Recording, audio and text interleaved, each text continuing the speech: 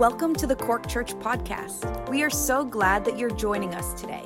We hope that this message inspires you, builds your faith, and encourages you in the things of the Lord. Enjoy the message.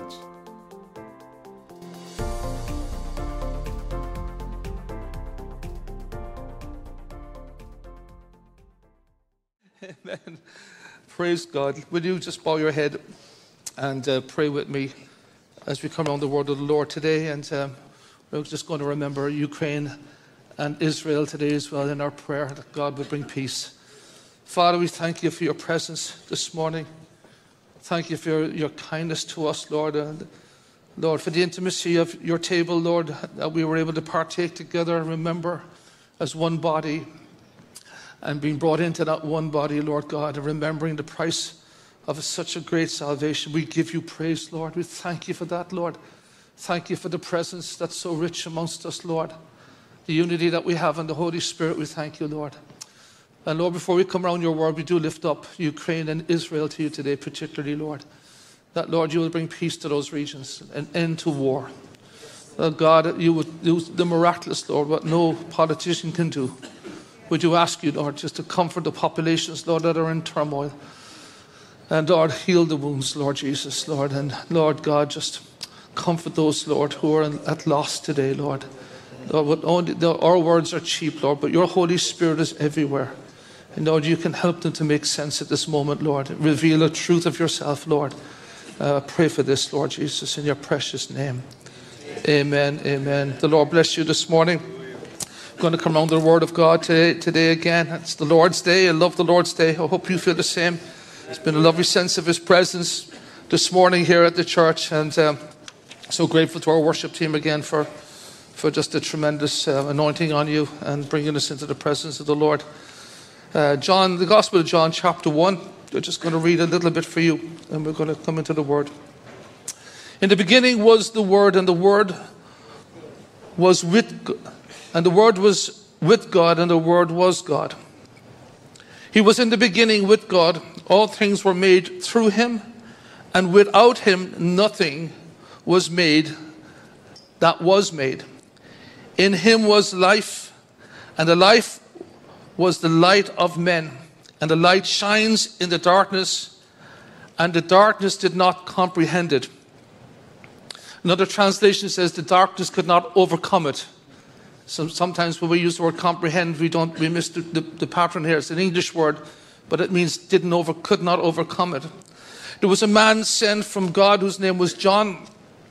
This man came for a witness, to bear witness of the light, that all through him might believe. He was not the light, but he was sent to bear witness of the light. That was the true light which gives light to every man coming into the world. He was in the world, and the world was made through him, and the world did not know him. He came to his own, and his own did not receive him. But as many as received him, to them he gave the right to become children of God, to those who believe in his name, who were born not of the blood, nor of the will of flesh, nor the will of a man, but of God. And the Word became flesh and dwelt amongst us, and we beheld his glory, the glory as of the only begotten of the Father, full of grace and truth. Amen. There was many festivals in Israel of Jesus' time, and even today, there's many festivals that the Jews celebrate on their annual calendar. And one of them falls within the same remit, really, of our celebration of Christmas. Some of you will know already what it is, but it's actually the festival of Hanukkah. The festival of Hanukkah is celebrated in the Jewish month, and it's the Jewish month of Kislev. And in our calendar, that's roughly mid-November to December. It's normally the 25th of Kislev that they celebrate this festival. Now, it's not a festival that came out of the Torah, out of the teachings of Moses or the Mosaic law. It was one that came in later. And it's an interesting background to it, because it's basically about 200 years before Christ when this first Hanukkah festival started. It started at a time when we call it the intertestamental period, a period of time you could say, from the end of our official Old Testament right to the time of Christ. There's not a lot of writings. I mean, you have the book of Maccabees 1 and 2 that recall this story. But just for the sake of just giving you a little bit of understanding that the Jews have returned back to their homeland after the Babylonian captivity and started to repopulate again. The temple was rebuilt. You have about 400 years in that period until Christ arrives. But during that time, they're conquered by the Greeks, and Alexander the Great. It was one of the largest empires of all time, a huge spanning right across into Africa, right up to the borders of India. And so he conquered that, and that, through his empire, they call it the Hellenizing of different cultures, where Greek culture and learning, philosophy, order was, and they were quite extensive. I mean, Socrates and all these tremendous philosophical minds, they were very thinking people. They had assimilated a lot of knowledge from other neighboring countries which they'd conquered. So they brought a level of civilization, you could say, with them. Definitely excellence in how they did things. And the Jews loved that because they're a very linear, intelligent people. If it works, they're not going to argue. If it doesn't work, they'll take it on board. And so there was this what they call Hellenizing of the Jews in their thinking, in their culture. It started to impregnate their culture, where the language began to swing towards Greek, away from Hebrew, because it was the language of commerce. If you wanted to be involved commercially in the world at that time, you had to know Greek. If you were a clever dad, you would want your kids to know Greek because you want them to be able to do business and get on in life. And so over hundreds of years, Greek really became a very embedded language, became the main language of the region, actually.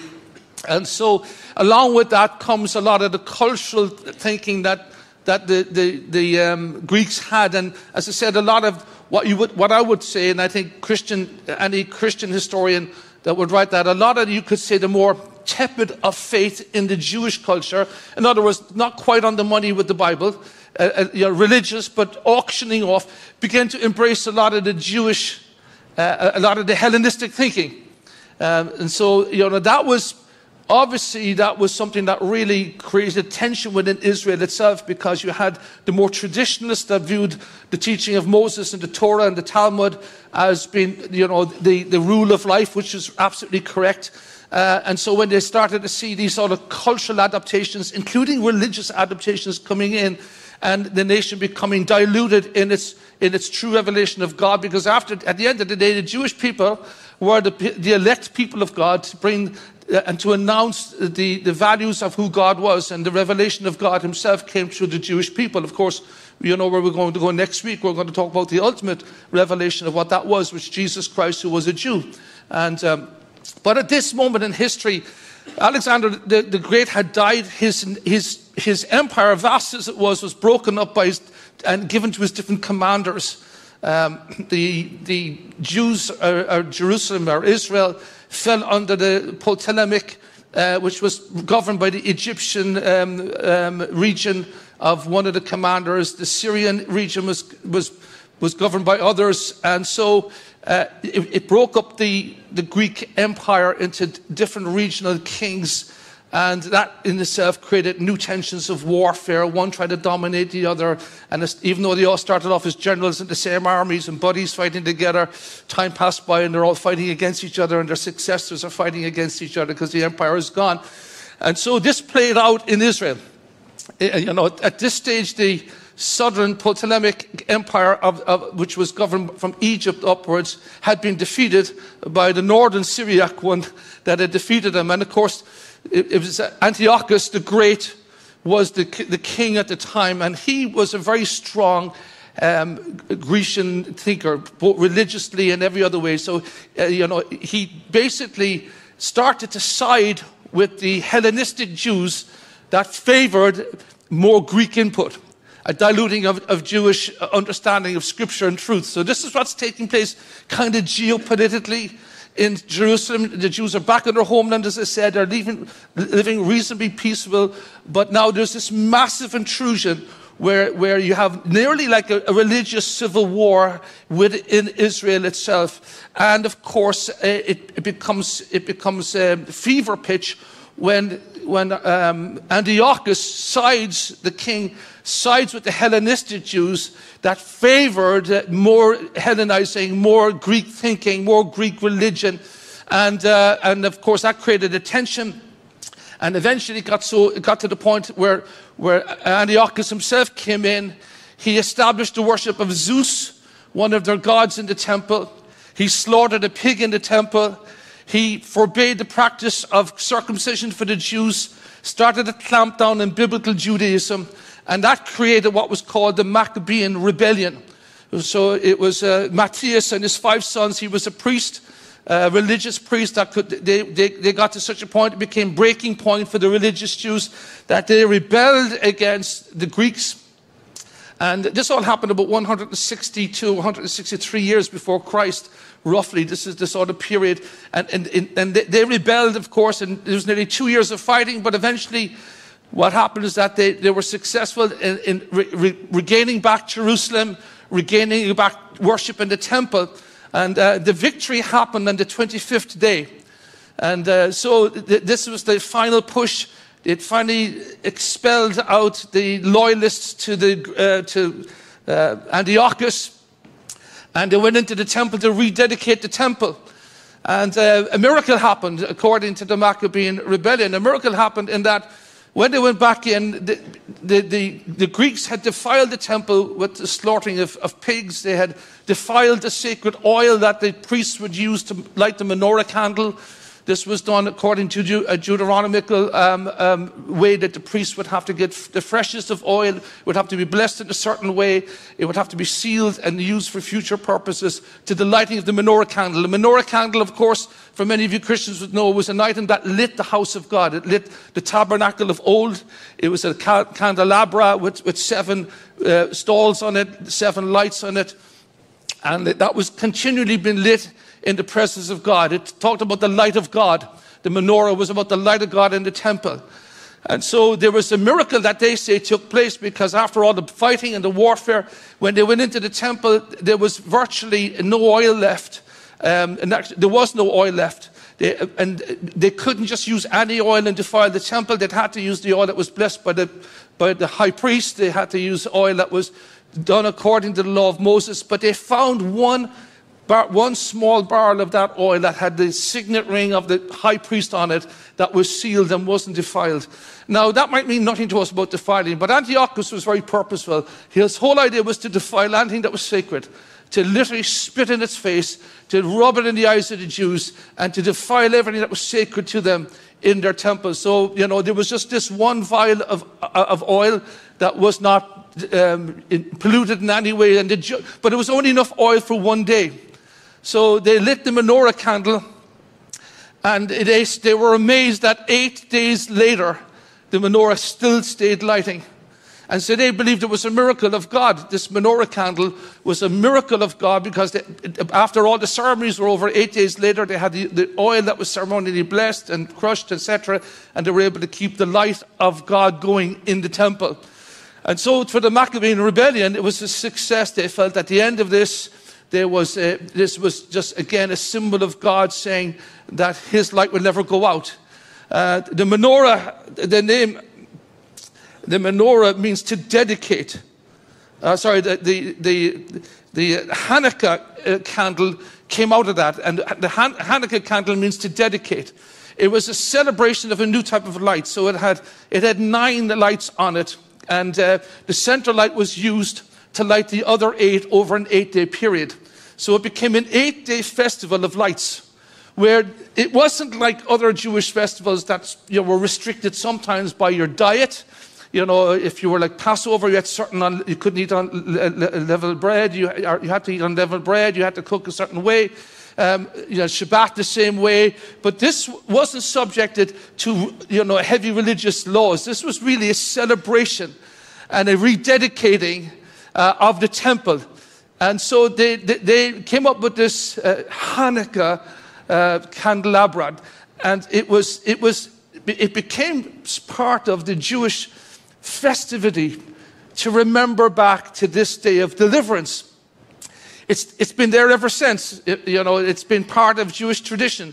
on various levels. It's actually probably higher now than even was maybe 1,000 years ago, or maybe even 2,000 years ago. It's become more fashionable, I think, around the world. You'll see people, if you go to some houses, you'll see these sort of array of candles like this lit at Christmas time with 9 candles on it. It's about symbolizing light and dedication to God. And so the Jews, they installed this as one of their festivals. Jesus would have celebrated this on some level. As I said, it didn't come out of the Torah, but it came into the tradition because there was a very high valued experience to be had for every Jew to talk about dedication to the Lord and shining the light. And so that's what they did. The Jews called it the Festival of Lights. During that time, they could eat different delicacies. They were not bound by the law. They could work. They could come off work early. They didn't have to work if they didn't want to work. They could eat foods that they wouldn't ordinarily, culturally eat. It still would be kosher food, but they wouldn't be culturally eating it at different events. So they loved their fried food at that time, okay? They loved their fried donuts. It was a celebration. They told stories. They sang songs. They gave gifts.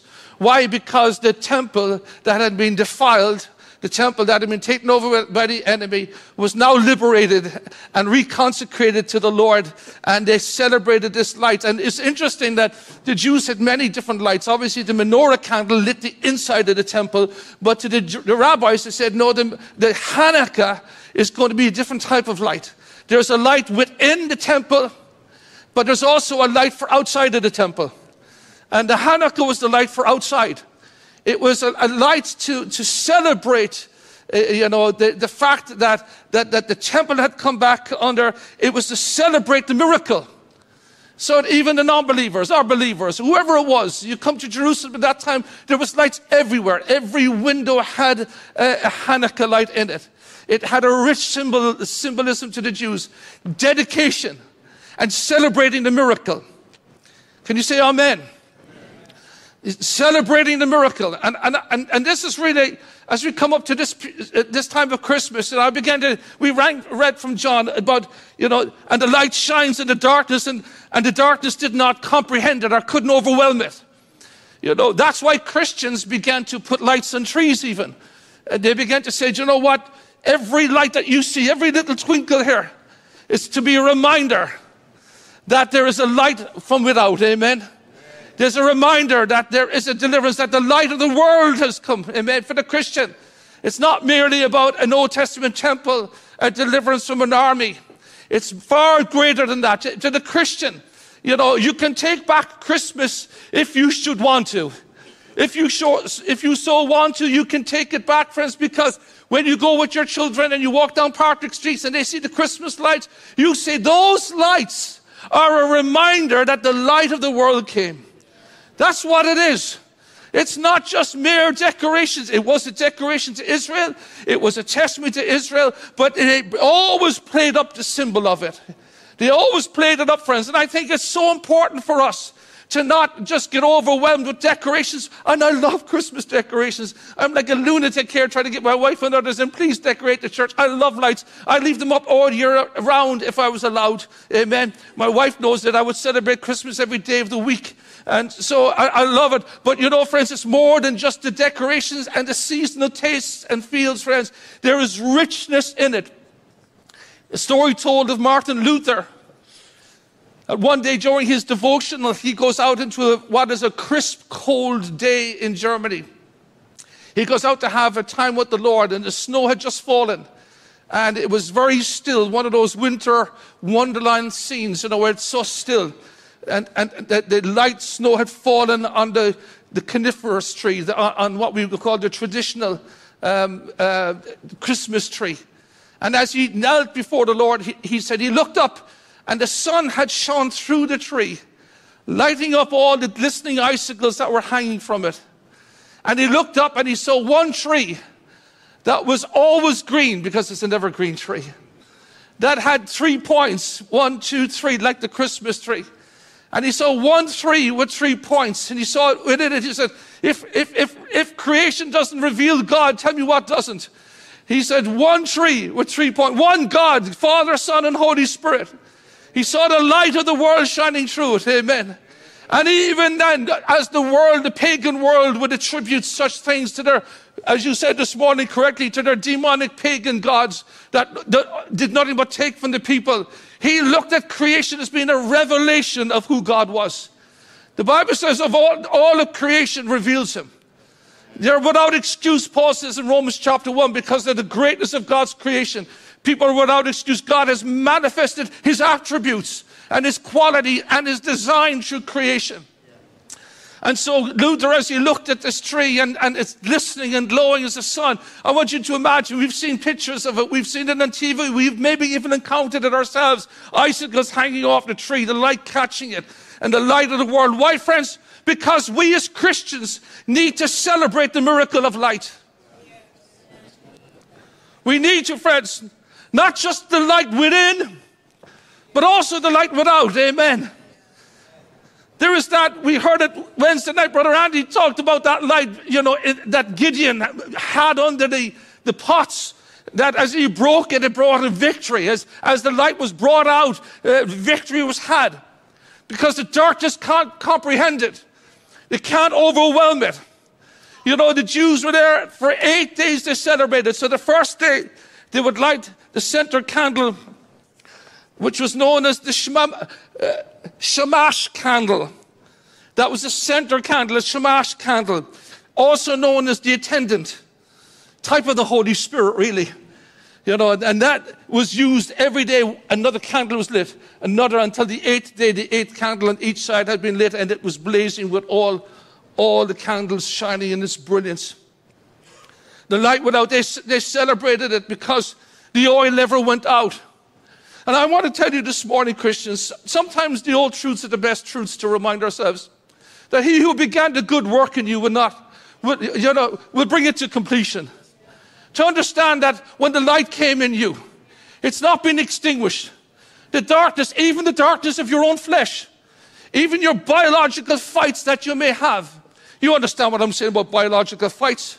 Those propensities towards this or towards that, or your traditional vice that is part of your family heritage. Oh, we're just angry. Oh, we deal with depression. Oh, we deal with that. Whatever you deal with, I want to tell you, the light in you is far more powerful than the darkness around you. It's important for you to remember that. It's important for you as you come up to Christmas to understand, friends, that we do not look at the darkness, we look at the light. If you start looking at the darkness within you or around you, you'll miss what God is doing. Amen. Because no matter how dark it gets, it cannot extinguish the light of the gospel.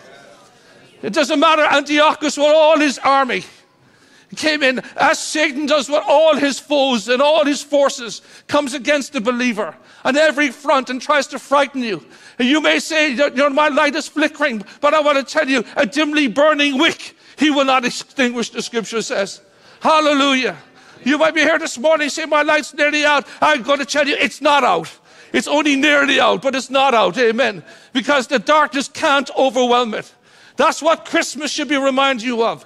The power of the light of Christ coming into this world. The darkness could not understand it. Jesus talked, back in 2 Kings chapter 4. There's a great story. We all know it very well. I've preached it ups and downs. But it's the story of a widow who has got 2 sons.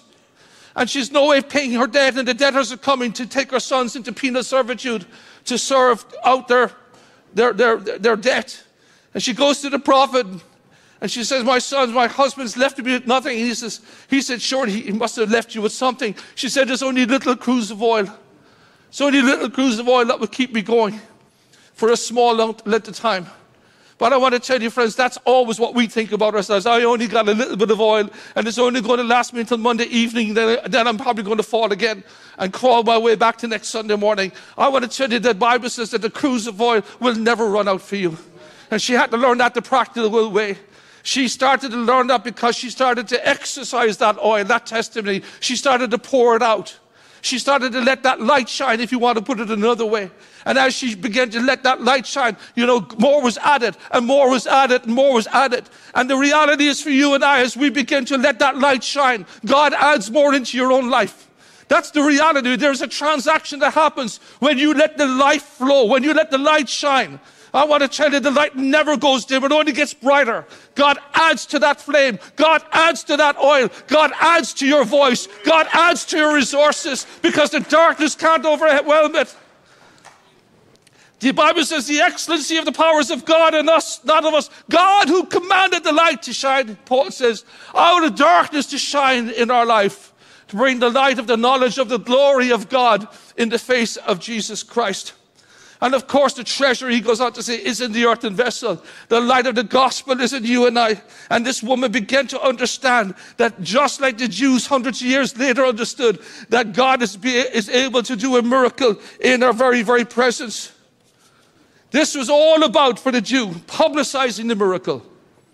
Right to this day, right in New York, right across Israel. It's probably celebrated more outside of Israel than Israel, Hanukkah is.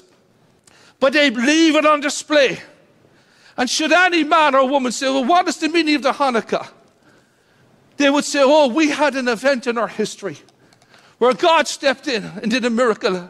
After our country was overrun by the Greeks, and after this Antichrist Antiochus came in and defiled everything that was holy, and God revived us again, a spirit of reformation came back into the Jewish people, where we expelled that which was unholy. And as we came in and done what was righteous, we only had a little bit of light, but God added to it. That's what they would tell you. We only had a little bit of light, but God added miraculously to it.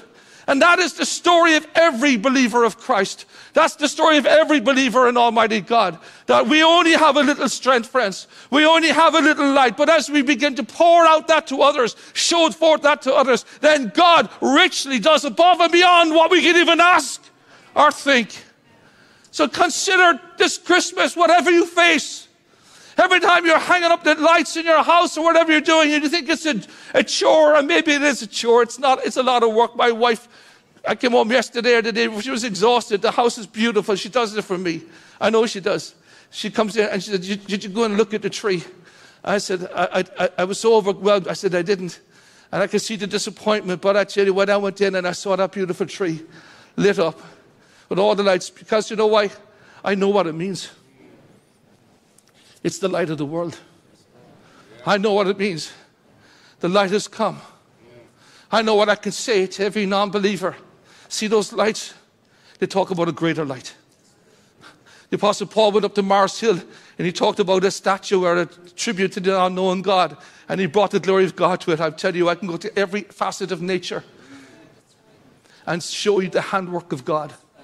Our great patron saint here in Ireland, Patrick, when he came over from Wales to evangelize the nation after being brutalized by this nation, after being taken as a boy into captivity and served out, living long, cold, hungry evenings, and eventually breaking free and going back to Wales. God put on his heart to come to Ireland, come back to the very country that held him captive, that bought him as a slave, and declared the gospel. And he came over as an ordained minister and began to proclaim the gospel to the Irish who couldn't read or write, so that lived under demonic gods, lived under druids, under magic, under witchcraft, were completely bound by that thinking, and as a consequence became as vicious as any other people that are under those false religions. It's amazing when you go to the world, when you go out in the world, just look at it. Those who suffer, those who worship those false gods, you can see the butchery and darkness that's in those cultures. It's just there because there's no light. And when the light comes, something changes. And he came into Ireland and it was full of darkness. It was a very, very dark. Actually, Europe was dark. Europe was plundering one another. The amount of barbarous behavior, bloodletting, the Germanic tribes. It was horrendous, friends.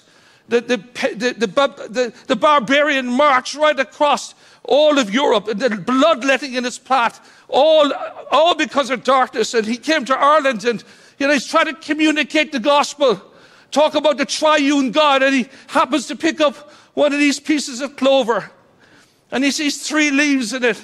He says, I see the glory of God. Hallelujah. Can you see? I see the glory of God in this. And he picks it up and he speaks to the kings. And let me tell you, there's only but one God. But he is eternally existing as three people, Father, Son, and Spirit. We'll hear more of that next week. And he began to communicate to even, because as I said, Romans chapter 1, verse 20, the Apostle Paul talks about how God has revealed through nature, how he's revealed himself in creation. And I want to tell you, Christian, we can take back every aspect of culture, every aspect of everything, every tree that was used for paganism, every rock that was used for paganism, every piece of water, every piece of landmass, we can turn it around and say, oh no, you just got it wrong. It's he who owns the cattle of 1,000 hills. It is he is above it all, amen. The Christian can come into every context and say, oh no, you just got it wrong. His name is Jesus, not Buddha, Muhammad, or Krishna. Oh no, no. The one that you should be worshiping is Jesus. The one that gave his life for you. The one that laid down his life that we heard this morning around the breaking of bread. And here, the light of the world. Jesus says, I am the light of the world. Hallelujah. Oh, hallelujah. I am the light of the world. The only begotten of the Father. And you know, and I'm thinking of John. This is all about John here, talking about John the Baptist. And John wasn't the light. He wasn't the light. But he came to reveal the light. So Christian, just like the temple of old, where that menorah candle lit up the inside of that temple, so it is with you and with me. The light of God lives inside you this morning. Can you say amen? And I want you to say it, amen, with faith, because some of you may have had a very unflattering morning or a very difficult week where you doubted your own stability in God, where you doubted your own position in the body, where you looked at yourself in the mirror and said, I'm the worst of the Christians I know. I have no right to lift up a holy hand, but yet I will raise a hallelujah. Why? In the presence of my enemy. Why? Because he's worthy. Why? Because there's light in me. The light of God has come and you can't deny it. There may be many failures and I'm not living in ignorance of yours or mine, but I want to tell you that darkness cannot put it out. Can you say amen? The darkness cannot put it out. Oh, you might have the most awful time, week, month, year, but I want to tell you the light of God is still with you. He's still invested in you. He's still willing and working his good will in your life. And John came, not, he wasn't the light. He was to testify of the light. And I think the same is for us today. 2,000 years later, this man came for it as a witness, to bear witness of the light. And that's really our job now, isn't it? You and I are to bear witness. You shall be my witnesses in Jerusalem and Judea and Samaria and even to the uttermost parts of the earth, Jesus said. That all through him might believe. He was not the light, but he was sent to bear witness of the light. That was the true light which gives light to every man coming into the world. Jesus said of you and I, you are the light of the world. A town or a city built upon a hill cannot be hidden. Neither do people light a lamp and put it under a bowl or a bushel. Instead, they put it on a stand that it gives light to everyone. This Christmas time, make it a little bit different this year. Make it a bit stronger than last year. If you got a little bit overwhelmed with work and presents and paying bills, if you got a bit sidetracked cooking turkeys and running around like a headless chicken, which we all are susceptible to, and don't beat yourself up. You're in the same soup as most of us. But have a consideration what the Holy Spirit is saying to you. Not the one next to you or in front of you or behind you is talking to you. You are the light of the world. It pleased the Father to reveal himself through you. That's the plan and purposes of God. There must be a giving of ourselves to that. There must be a retaking over. There must be a reimagining the world around us. Can you say amen? I'd say we reimagine this world around it the way God intends it to be. That everything shows forth his glory. The earth is the Lord's, the Bible says, and the fullness thereof. Everything brings testimony to his great name. And so you and I, friends, are not to hide this light. There is that light within that we are so comforted by. I'm loved, my sins are forgiven, I'm walking with the Father. But there needs to be that light without as well, amen. There needs to be that demonstrating, that retaking over, that storytelling. We talked about it last week, telling the stories. How many of your children know your testimony? How many have heard how you got saved? Did your children even know that you didn't know the Lord at some stage? That you had a conversion that changed your life? That's letting your light shine, isn't it? Oh, at every aspect, from praying with your kids, laying hands on them, testifying, to taking back Christmas, to taking back Christmas trees, if you wish, lights, foliage, whatever it may be, friends. Everything is a testimony to the glory of God. Can you say amen? Amen. The Christian must let that light be publicized. Let the miracle that happened in your life be publicized. Put it on display. And let men come and say, what is the manner of your light? What is the manner of your hope? What are you celebrating? What is it that makes you different? What is it that gives you hope in a time of despair? What is it that seems to hold you so steady when the world is falling apart? And I hate to say it, the world is falling apart. We just put on a good shine every day. We try to do the same Groundhog Day. Has anybody noticed as you get older, it becomes Groundhog Day? Everything kind of tastes the same after a while. Everything's kind of the same. There's no real variance in the world. The only thing that doesn't change, friends, that truly, actually, he doesn't change, but he becomes more noble, is the presence of God. You know, we know him, but we get to know him more because he's unsearchable. We learn his ways. We learn his workings. We learn his leadings, his guidings, his comforts. And that's what the world is looking for. The world is looking for a Christian that will publicize the miracle. May our light not be merely internal. Oh, religion is a private issue for me. I'm sure it is, because if it's private, it means you've got nothing to boast on. It means you've got nothing to share with anyone else. But I tell you, when you got good news, you got everything. When you have a secret, a way forward, a way through, you have everything. You've got the answers for the community. You've got the answers for the drug addicted. You've got the answers for the broken. You have the answers for the bewildered. You've got the answers for those who are hurting themselves today. You have the answers for those whose lives are falling apart. Praise God today. Let your light shine, Christian. Let Christmas be one of those times where men would take note that the light of God is in you and shining. May our light be not just internal, but shining out to this world. And as you let it shine, God will add to your words. God will add to your resources. God will add to your strength. And God will bring himself to reputation through your life as you advertise the miracle. Oh, if they can celebrate the mere lighting of a candle that lasted 8 days miraculously. I wonder, anyone here saved more than 8 days? Raise your hand. 8 years, keep it up. 18 years, the oil is still burning. 20 years, 30 years, 35 years, 40 years, 45 years. Myself and my mom, I thought we were the only ones. The oil is still burning. Yes, hallelujah. I said the oil is still burning, Carmia. It didn't run out. The candle is still lighting. I'm sure there's times where you felt it was going to go out. I'm sure there's times you said, it's over, John, we just can't survive. When your husband has to leave your country, try to find a new life, follow the call of God to work over here. I'm sure you felt it. Deepak, it's over for us. No income, no possibility. I'm sure we felt it along the journey.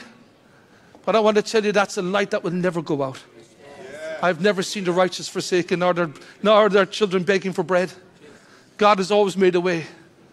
And friends, we need to advertise the miracle. If the Jews can put a menorah candle up and talk about their heritage, which is righteous for them to do so, and to talk about the deliverance of God, which was real for them, surely we can light a light. And when we put up our Christmas tree lights, we tell people what that looks like. When we turn on a light, we tell them why. Because the Bible says God, who commanded the light to shine out of darkness, has shone in our hearts.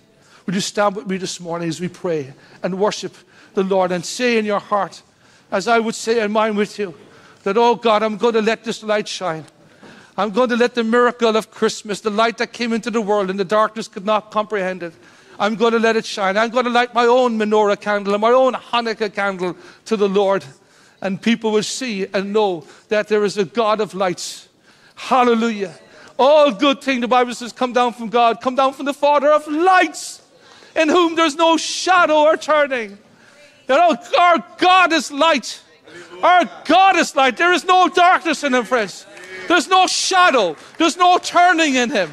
He wants to reflect himself through the earthen vessel, through you and me. And he is doing it. And he's doing a good job. It's just taking a bit longer with some of us, but he's not finished yet. And as we hear an overture is an invitation to come and say, oh God, this morning, I want to celebrate the miracle. I want to celebrate the miracle of Jesus. How do I do that? By giving thanks, of course, but telling others. This is how this church has endured for 2,000 years. We've told people about the light of the world. And we haven't told it from a second or third, but we told them from our own story. Oh, I heard God changed his life or their life. We may have said that, but we can say, God's changed my life. Can you say amen? Raise your hand this morning if the Lord has changed your life. If you are one of those redeemed of the Lord, washed in the blood, forgiven, and the light of God living in you, you can raise. I'm not saying the perfect ones. I'm just saying this is a reality. You have lots of imperfections in you, but you can't deny that the light of the gospel has shone so brightly in your life, not because you're a good person, because the light is good. Yes, and the darkness can't comprehend it. It can't stop it. Even in my darkest hour and my woeful thinking as a Christian, it didn't stop the light of God shining. Never once. And oh Lord, as we come up to Christmas, Jesus, help us, Lord, to not get so overwhelmed, Father, that we forget and we miss the glory of Jesus. That we miss the opportunity to put you on display, to celebrate the miracle of the new life. The Jews did it with their Hanukkah candle. We do it by raising a hallelujah, by testifying of his name, by letting the light and the very odor of Christ, the aroma of Christ, spread from the Christian church into this sin-sick world that Jesus Christ loves and gave his life for. Now, if you're this morning, say, Lord, if you want to say it in your heart, do, but you know, it's a much greater thing to say with your voice. Say, oh God, I want to let this light shine. I want to testify of the miracle. Make it a prayer even now. Say, oh God, I want to testify of the miracle. I want to put it on display. I want men and women to ask me why. And I want you to give me the words to say, what to say and how to say it. Hallelujah, hallelujah. Hallelujah, Jesus. Hallelujah, hallelujah. Jesus, we give you glory. Thank you for tuning in with us today. Make sure to follow us on Facebook and Instagram at Cork Church. Also, make sure to like and subscribe to our YouTube channel. If you have any questions, you can email us info@corkchurch.com or just check out our website. It's www.corkchurch.com. Again, thank you for tuning in, and we will see you next time.